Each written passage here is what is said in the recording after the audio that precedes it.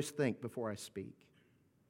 I want things that aren't mine, and I think ill of those who have them sometimes. Sometimes I run with the first negative story I hear and quick to repeat it. And if you're like me, and you know that you've blown it, and you've blown it big time, and when you compare yourself to Almighty God, you see how short you've come, I'm so thankful, like Carter sang for us this morning, filled with gratitude that in all my filthiness, even my righteous deeds are but filthy rags, that I stand before God as if I had never sinned, because when He sees me through what Jesus did on my behalf. Praise God. And that's why I'm so passionate about evangelism. That's a word we don't hear much anymore, evangelism. What that basically means is, now that I'm saved, now that I'm born again, I want to go out and I want to tell everybody that I possibly can about what I have, what I've found, what I've received, and how they can have it too. The word gospel simply means good news. And that is very, very good news. Paul said, I'm not ashamed of the gospel of Christ, for it is the power of God unto salvation.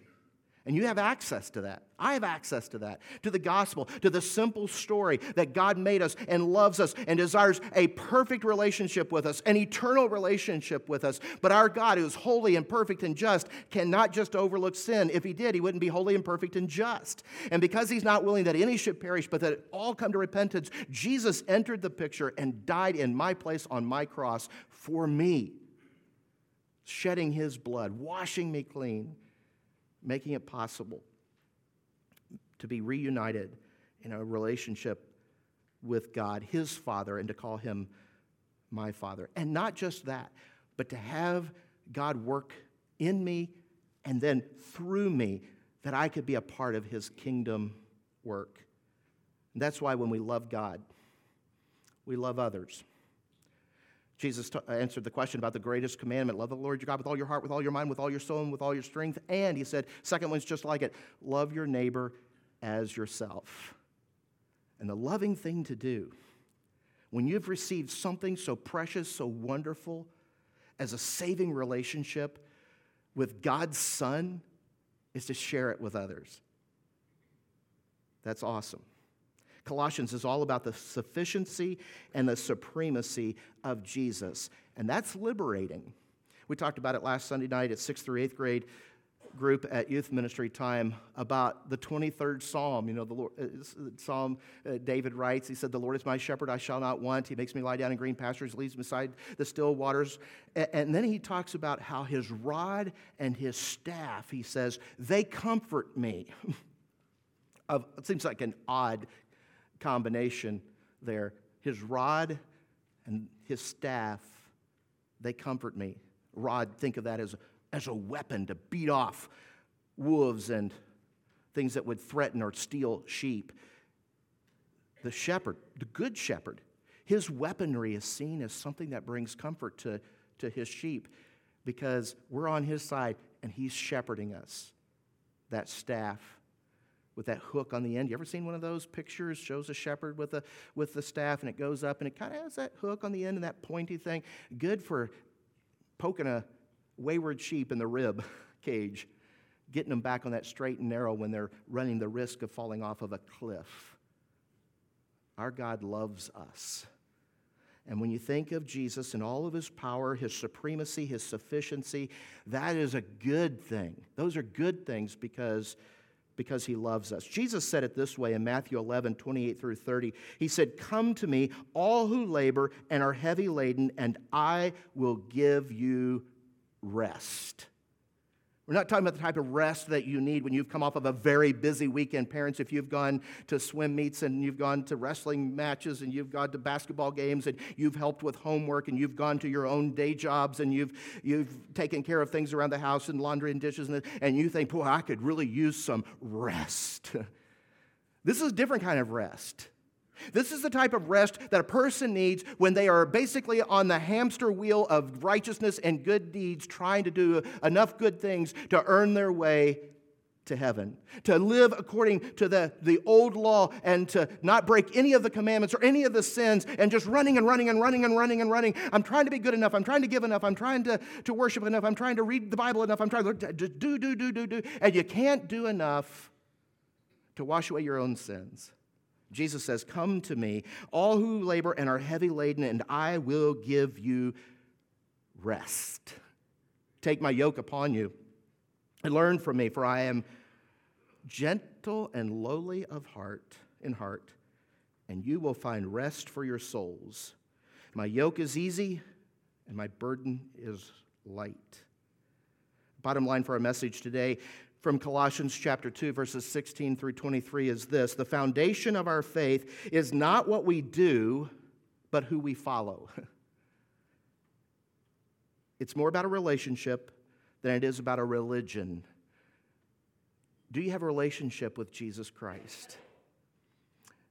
Do you have rest from that labor of trying to be good enough? Because if you do, then the all-supremacy, all-sufficiency of Jesus is a good thing. It's a liberating thing. It's kind of funny, Carter mentioned his dog. I have a dog I want to tell you about a little bit as well, and that's Benji, named after the dog in the movie. But our Benji was a high-spirited Cocker Spaniel.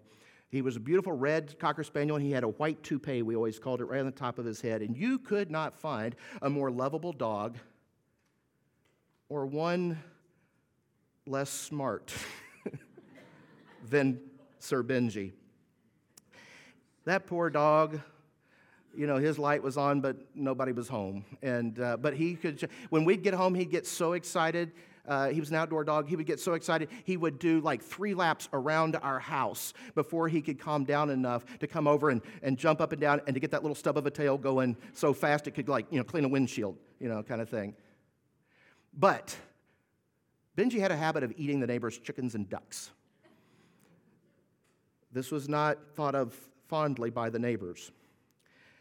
And so we worked out an agreement where we would put Benji on a chain during the day while we were gone. Boy, it drove my dad crazy. He says we moved all the way out here to the country so that we could have this freedom and have a dog and let the dog run loose, let the dog be a dog. Now, Benji, to his credit, a Cocker Spaniel, he was a bird dog. He's just doing what bird dogs do. He probably thought when we got home, we'd go, oh, Benji, you got another chicken?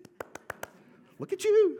Good job. Here's a treat. Yeah. Oh, a duck, too. Oh, that's Mickey's favorite duck, our neighbor, Mick and Arvin. That's Arvin's favorite goose. Oh, how great. Wonderful. But that wasn't necessarily the response. So Benji got put on a chain. But again, not being a very bright dog, Benji had a way. There's one little tree, for instance, near his doghouse that he was chained to.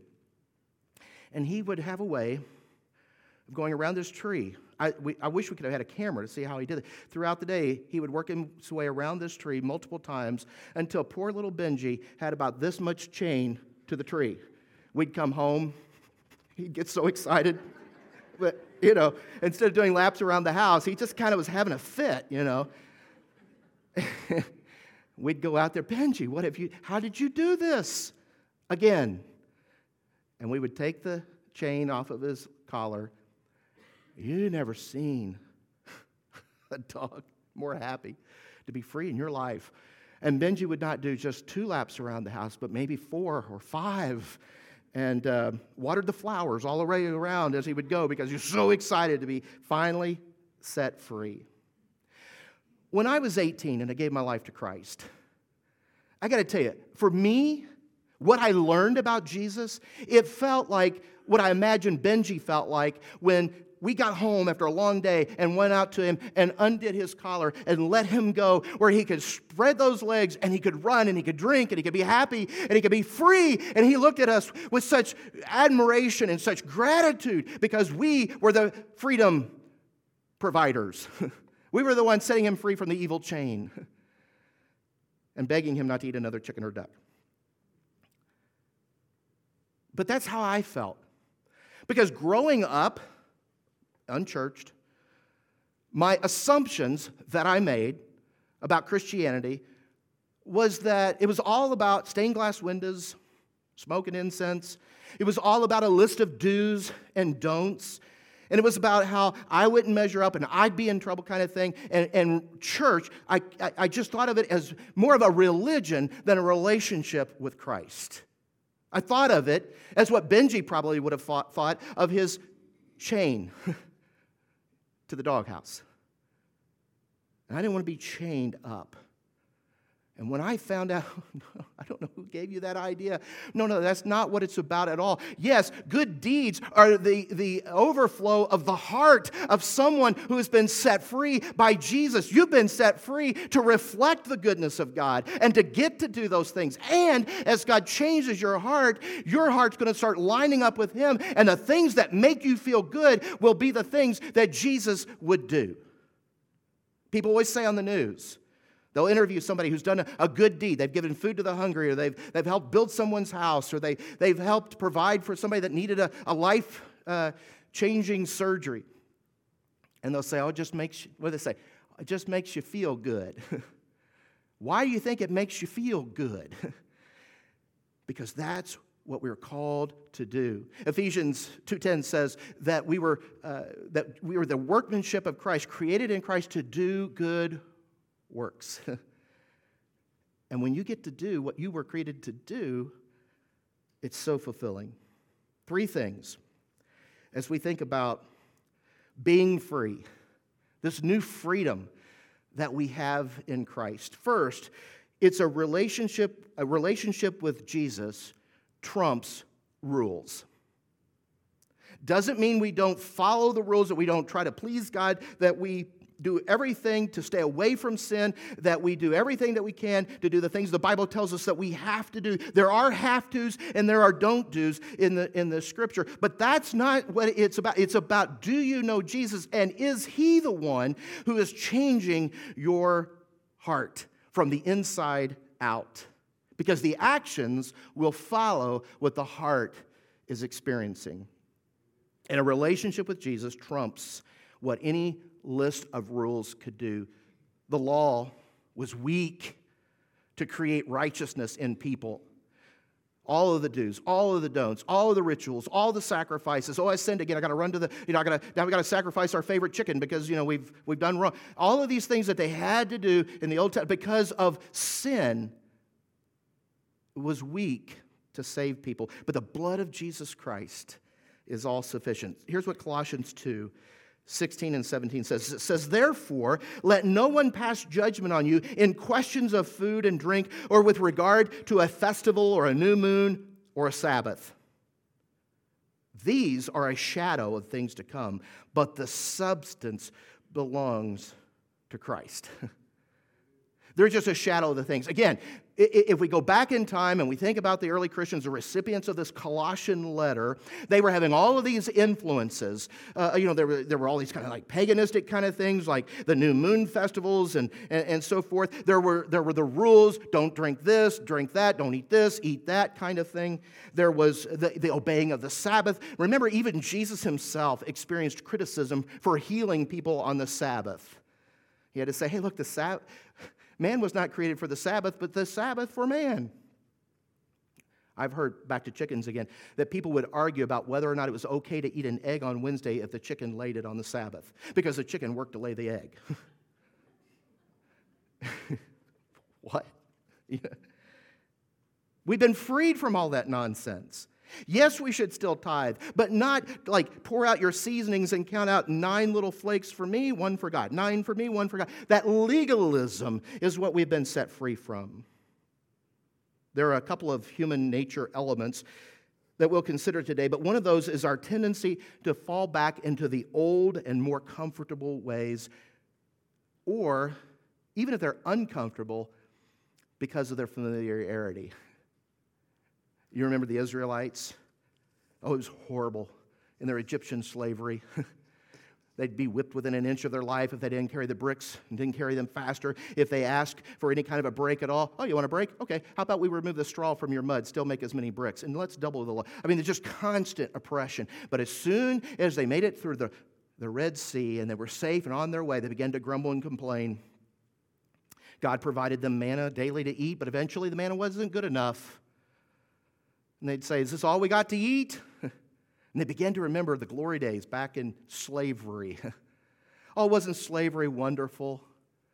Oh, we had plenty to eat.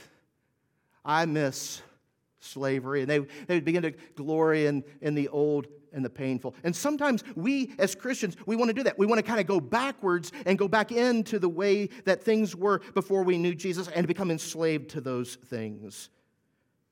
But Paul is telling them that there is a new and better way of doing things through Jesus. This was especially true for this early church, but it's true for us today as well. Here are two misunderstandings. One is the misconception that external things can produce an internal reality. That if we just clean up the outside, the inside will be fresh and healthy as well. Our relationship with God, though, that's what changes things from the inside out. When you change the heart, then the things that you do and the things that you say and the things that you think, the decisions that you make, what you will give yourself to, what kind of temptation you will avoid or allow the attraction to draw you in, is all based on your relationship with Jesus, not the list of the do's and the don'ts.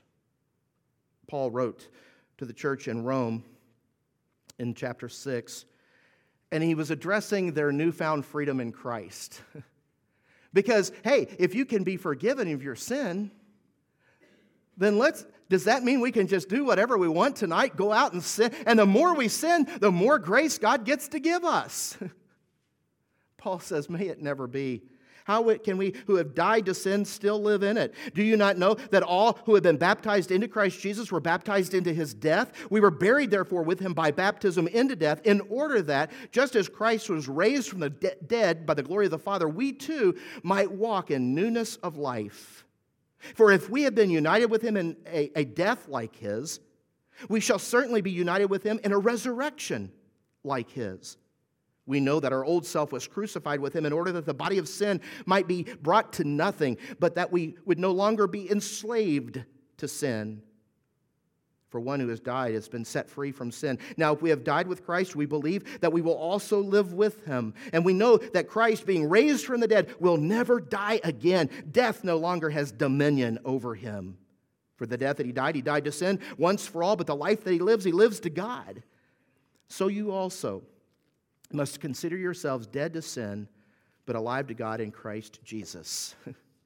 Now, if you're a fairly new student to the Bible, what he's likening a person's decision to be baptized to the death, the burial, and the resurrection of Christ.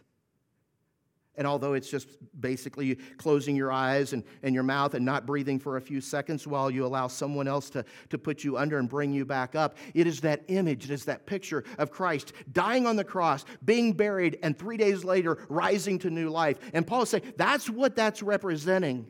And if you've died to sin, how can you live in it? A tradition I picked up a few years ago is that saying, buried with Christ, raised to walk in newness of life.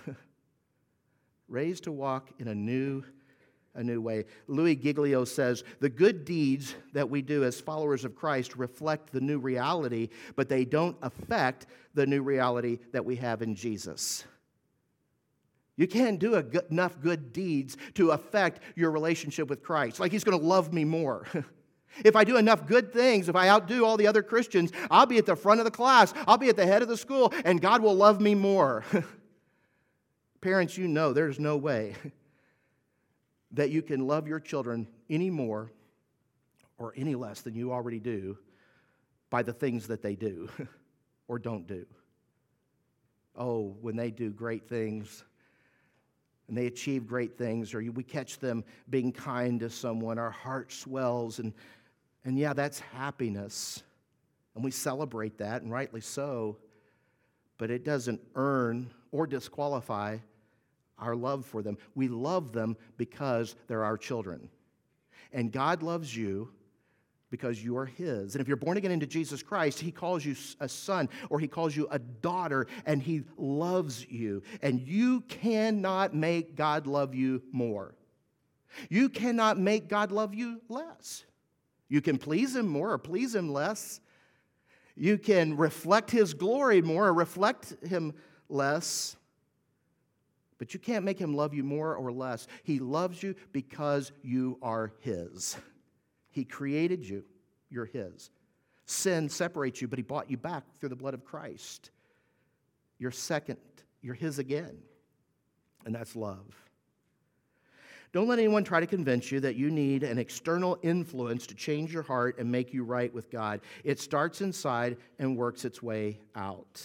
The second misunderstanding that people sometimes have is that you have to be or that you can be good enough to be saved. I had all kinds of things that I thought I had to do first to get right with God before I could accept Christ and be baptized into Him. Isn't that backwards? And I hear a lot of people, they'll just genuinely say, oh, I'm going to do this, but I have to read the Bible from front to back before I do. Who told you you have to do that? What you have to know is that God made you and He loves you and that you're a sinner and that you need a Savior and Jesus is the only way into salvation. And if you want to give yourself to Him and follow Him obediently your whole life and you want to just die to self and live for Him, that's all you got to know. The study will come. I'm not finished learning. I got a lot more to learn. I'm not finished allowing God to change my heart and to make me more like Him. He's got a lot of work left to do in me. But being born, the birthing process, that's the beginning, right? That's where you got to be born before you can learn to crawl, before you can walk, before you can run.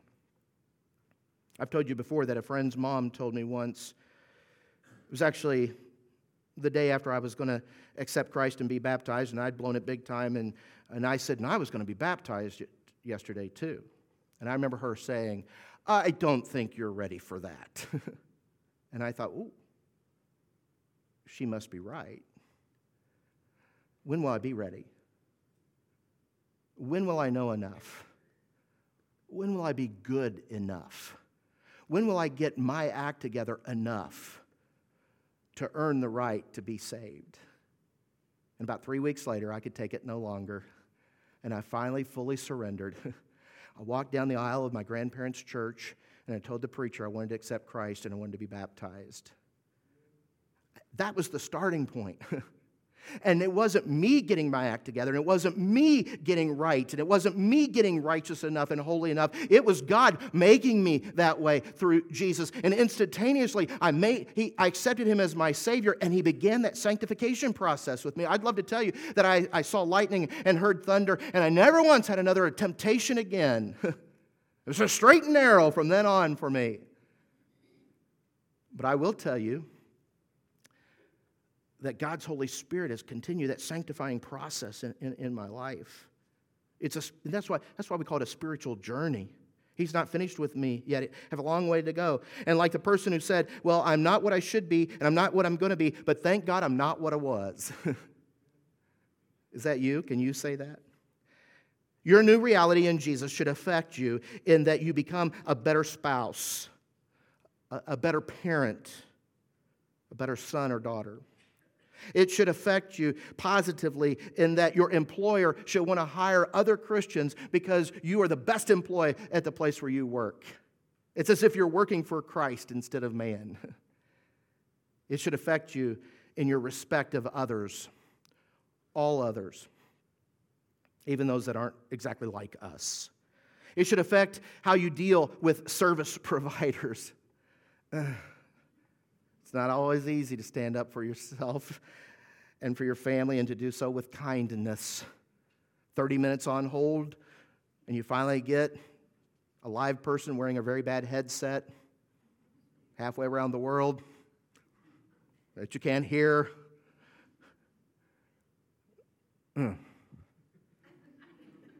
Oddly specific.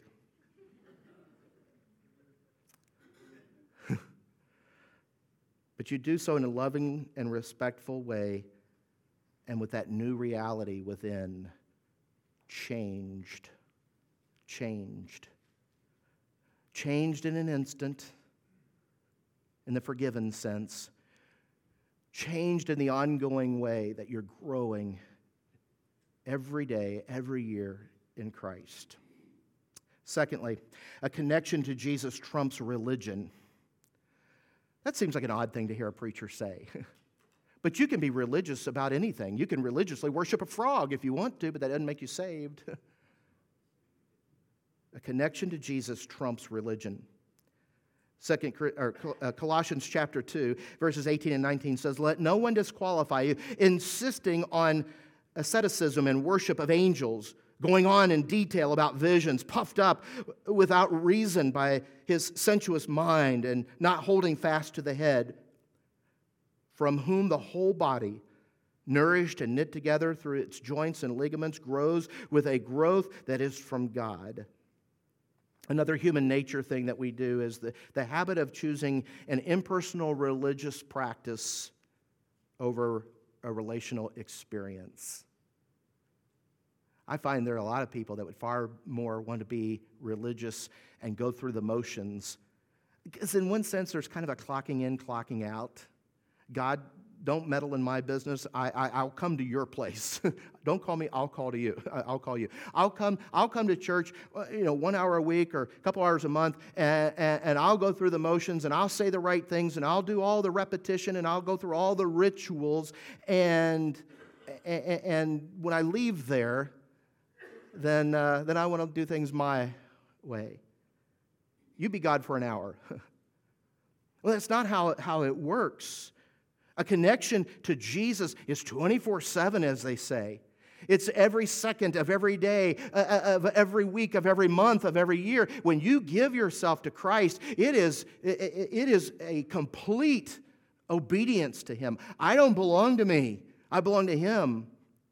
It is no longer I who lives, but Christ lives in me. And the life that I live to the glory of God. I don't belong to me anymore. It would be an incredible thing to do, but can you imagine? What if on the day you gave your life to Christ, you had to bring your birth certificate and you had to sign the name Jesus in place of yours? I don't belong to me. This soul, this life, this breath that I've been given isn't mine anymore. I'm willfully giving myself to Him, and the life that I live for Him. And then we're going to see us reflecting His glory. We're going to see the overflow of what He's doing in the heart.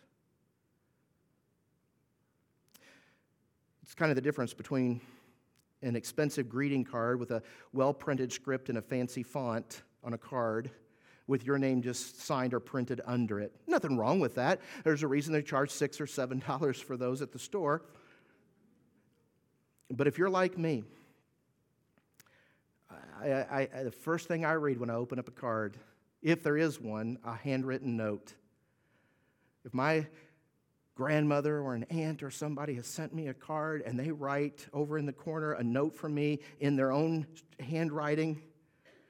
And my grandmother's handwriting, she's 99 years old, it's gotten a little scratchy. But it's the first thing I go to. It's the first thing I read. Imagine the Father's Day card that you pick out. They don't always read the way we talk, do they? You go to that personalized section.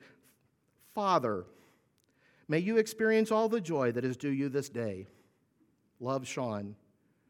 My dad would be like, who? Father. No, it more likely say, Dad, thanks for all the stuff that you do for me. You might write one to your dad. You may say, thanks for all the stuff you do for me. You come to my games and you always keep my car running. You're the best dad in the whole world and I love you. Dads, which card do you want to receive? And our Heavenly Father wants a relationship with us. That's what I'm talking about.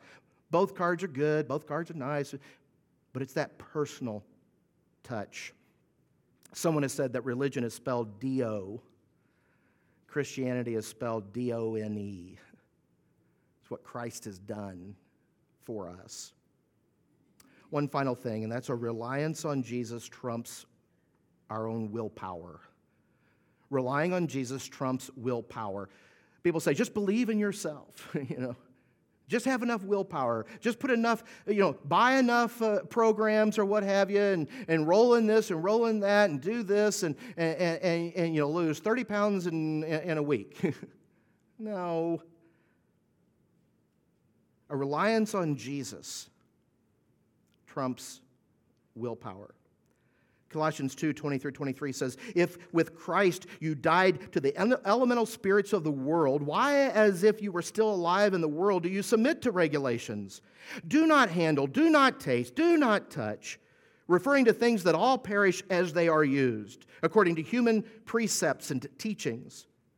These have indeed an appearance of wisdom in promoting self-made religion and asceticism and severity to the body, but they will be of no value in stopping the indulgence of the flesh.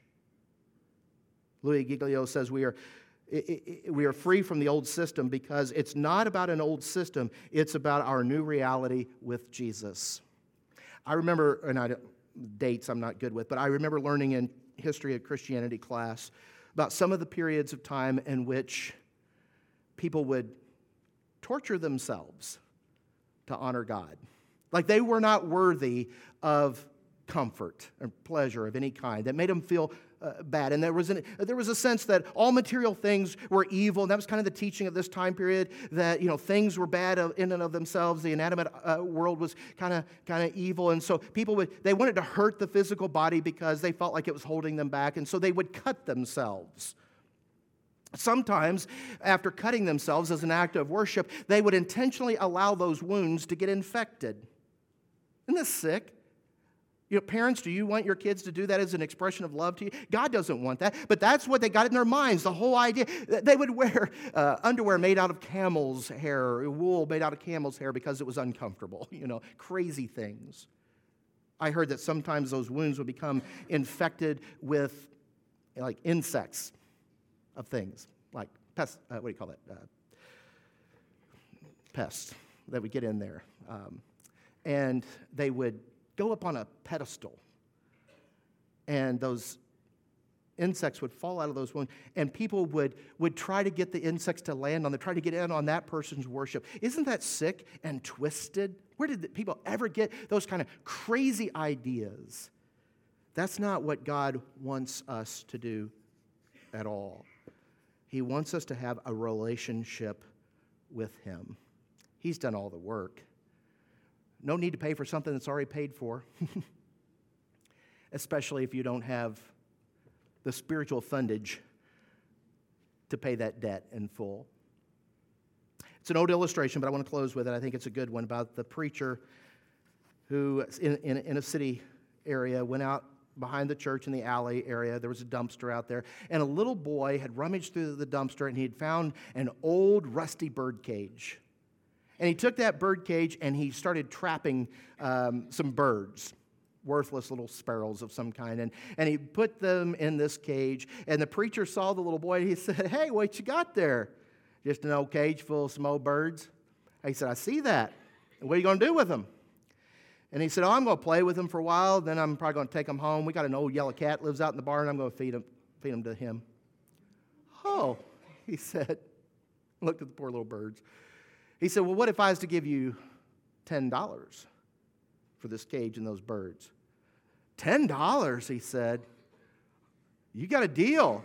So the preacher took out $10 and he bought the bird cage and the birds from the boy, and the boy looked at it like, score, and he left with his $10. And then the preacher opened up the cage after the boy was gone, and he let all those birds fly loose and be free. And he took that old rusty cage with him on Sunday morning up on the stage as part of an illustration to talk about what God has done for us. We're worth far more than the birds in that cage or the lilies of the field.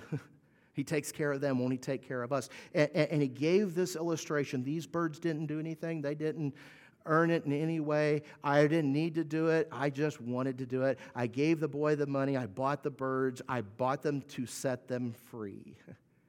You've been purchased with a price. Your salvation is not free. It cost Jesus His life on the cross. Oh, it's free to you because it's been paid for by Him.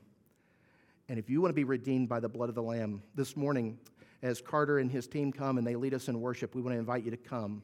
Come to the front as we stand and sing, and we'll lead you each step of the way and what it means to let God do that new reality work in your heart. Pray with me. Father God, thank you for Jesus, your Son. Lord, I pray for us this morning as we just as we kind of consider, those of us who are born again into Jesus, God, what it means to be saved and how you want us, God, to be contagious with our Christianity and to share it with others. God, I pray that you would do your work in us, that we would have that outer flow of our heart, God, that people would experience, they would get splashed on with the love and the joy that comes only from you. Thank you for doing what only you can do. Now help us to reflect that, God, and for people to see the goodness, the fruit that comes from those who are born again into Christ. We pray this in his name. Amen.